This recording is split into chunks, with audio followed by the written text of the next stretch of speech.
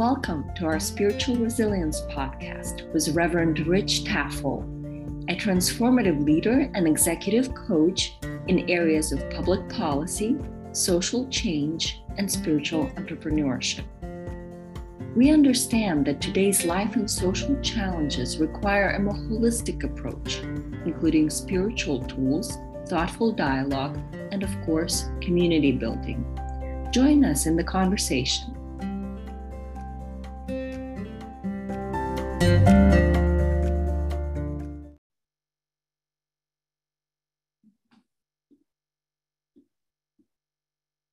This week, I'd like to address one very simple question. Who is God? Now, this question has come up numerous times in our weekly discussions. It might be the cosmic theological question of all times. Now, surely this is an impossible topic. But at Church of the Holy City, we're all about impossible topics. So let's solve this one in the next 15 minutes or so. Are you in? Now, before I give a really long answer on this, I'll just take a second and I'll just ask you to answer that question yourself in your own thoughts right now. If you were forced to write down who is God, what would you say? Now, I gave an interview last month on a podcast called The Integral Stage with Layman Pascal. As the 2 hours of the interview were winding down, he asked me this question. When you think of God, what is it you think of? How would you describe God without using the word God? Just like I asked you, what would you say? Now, I responded, and I thought it sounded a little cliche. I said that I thought God was love and truth, the creative force that gives life to everything and is beyond our imagination and manifests itself when we love others. So that's my short answer. And I've answered the question, who is God? And thank you for being with us. This will be our now shortest sermon. But I'm a minister and we still have some time, so we can't waste that. So before we go, let me try to shed some light on the complexity in understanding who and what God is, and try to get our heads around the various ways people view God. Because as many people as there are those many views of God.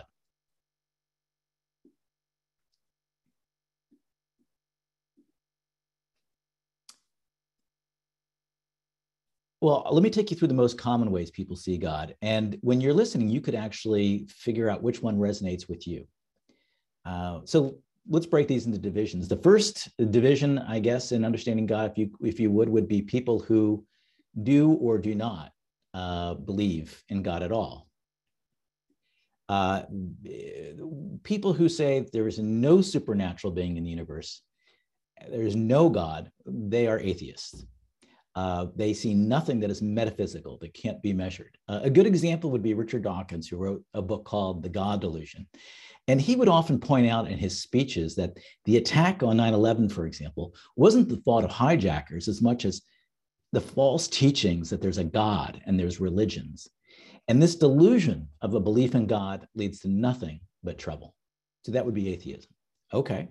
So the next way people look at God would be a group of people who think there's a God out there, maybe or maybe not. And it's impossible to know for sure.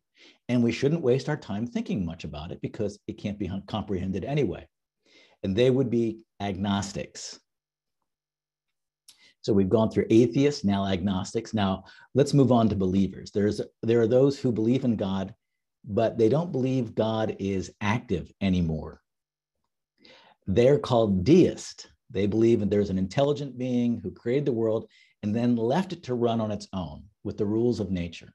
You could imagine a watchmaker creating a watch. Now, interestingly, this was a very popular view of God among our founding fathers, including Thomas Jefferson. Okay, so let's move now to people who believe in a God that's active in the world. And that breaks down into two big categories, polytheist and monotheist. Polytheists, as you know, believe in many gods. You could see this in Greek mythology, you could see it in Hinduism, but there are even different subgroups of polytheists. For example, Polytheists that see one dominant God who rules over other deities are called henotheists. And this is very common among Native American Indian tribes. Another group of polytheists believe that God is nature and that nature and God are one, and they're called pantheists. And this is common among pagan religions and among modern Wiccan groups you might have heard about.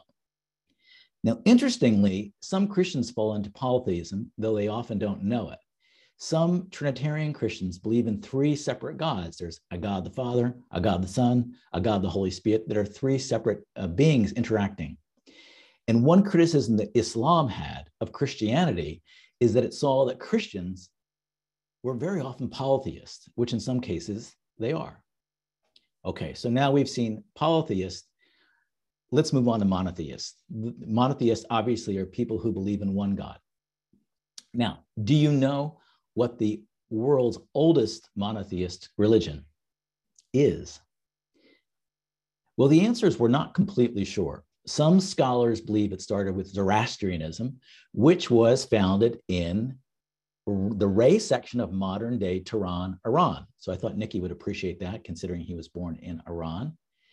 And most scholars believe that it was actually Judaism is the original religion, a monotheist religion, and that was about 500 BCE, and that would have started in the Sinai desert with Abraham. Now, even among monotheists, there are subgroups, and there's 5 big monotheistic religions: Judaism, Christianity, Sikhism, Zoroastrianism, and Islam. Now, a very common theme among most of these monotheist religions is sort of a golden rule. You should do to others as you want done to you, avoid evil practices, love your neighbor, and worship God. But even among those who believe in one God, and even those who believe in a one God who is a Christian God, there are very different views. Now, I found this really fascinating, but a study that was done in 2006 by Baylor University's Institute of the Studies of Religion found that American monotheists, okay, people who believed in one God, they had 4 basic views of God. And these views of God are very different. So you can listen to these 4 different views of God, of a monotheistic God in the United States, and decide which one relates best to you. The first one, the largest group of people who believed in God in the United States believed in what you could call an authoritarian God. That was 31%. Their God is involved with daily life and world events, but can be very angry and punish those who are not faithful. Now, if you were at my sermon on faith last week, it does help explain why so many American Christians are really focused on a God who punishes people by sending them to hell. And this is very common among evangelical faiths and fundamentalist faiths. The second largest group of the way people see God in the United States, according to the study, at 24%, were people that were sort of like the deists that I spoke about earlier. They see God as a cosmic force, but not one who engages with the world. This God simply sets the law of nature into motion and lets things go. So that's the second largest.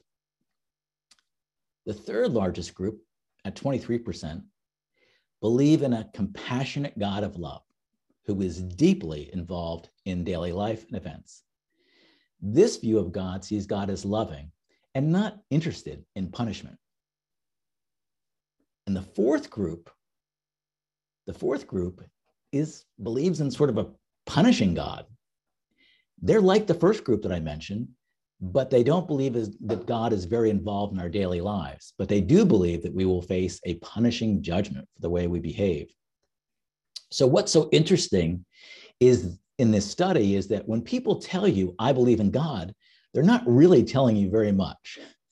They could have really different worldviews and say, I believe in God. These are really different. Now, the first one and the fourth one, that sort of the punishing and the authoritarian God, they're pretty similar. And if you put them together, okay, almost half the people, according to this study in the United States who believe in God, believe in this type of God.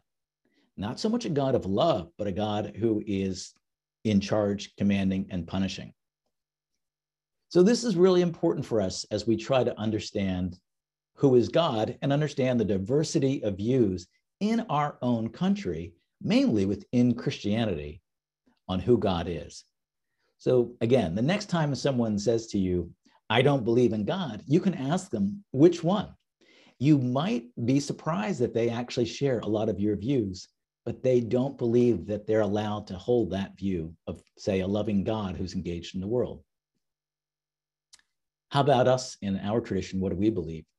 So in our tradition, the best way I could sum it up would say, we believe in one loving God, a creator and sustainer of all it is. It's the Alpha, the Omega, the beginning and the end.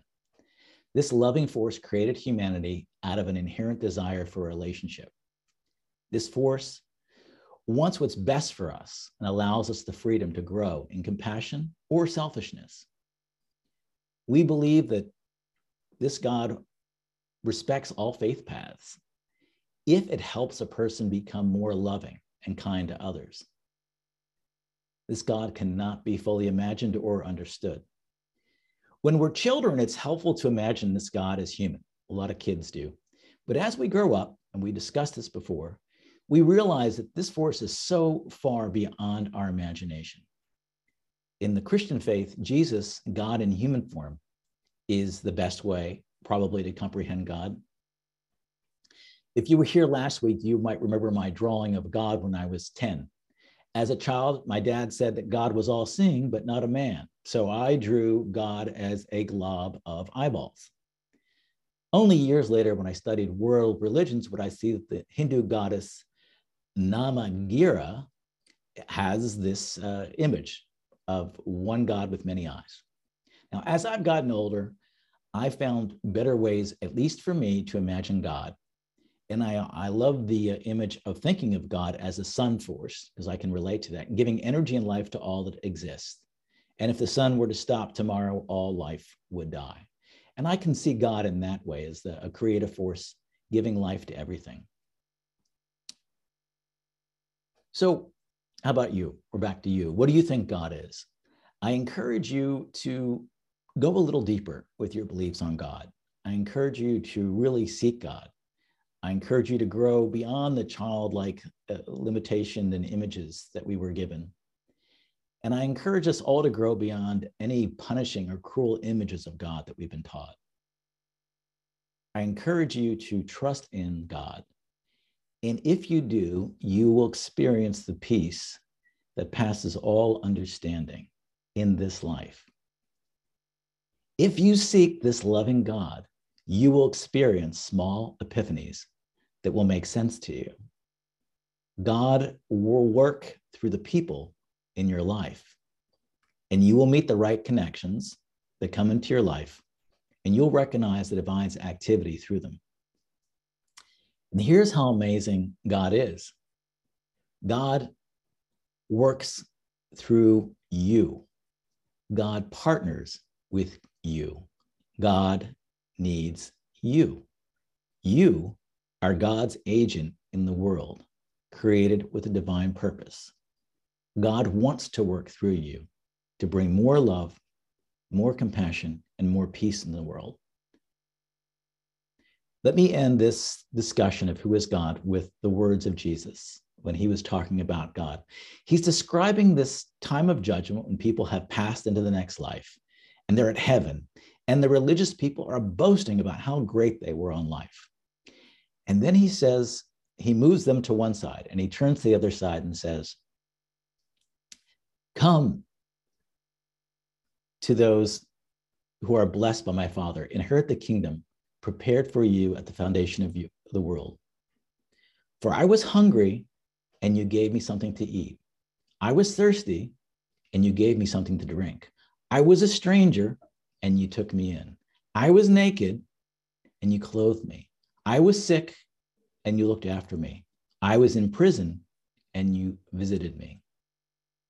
Then the righteous religious will answer God, Lord, when did we see you hungry and feed you, or thirsty and give you something to drink?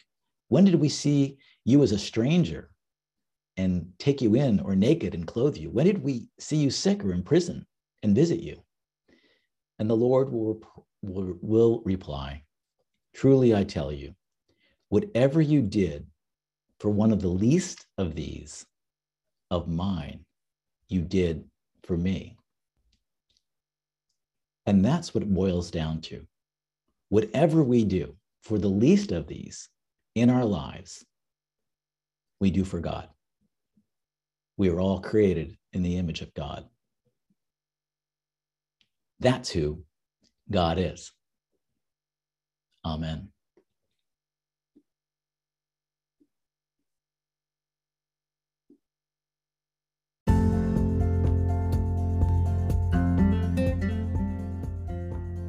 We hope you enjoyed this episode of Spiritual Resilience Podcast with Reverend Rich Taffel. We invite you to reach out to us with your questions and comments, as well as proposed topics for discussion. Sending you love and light. Till next episode.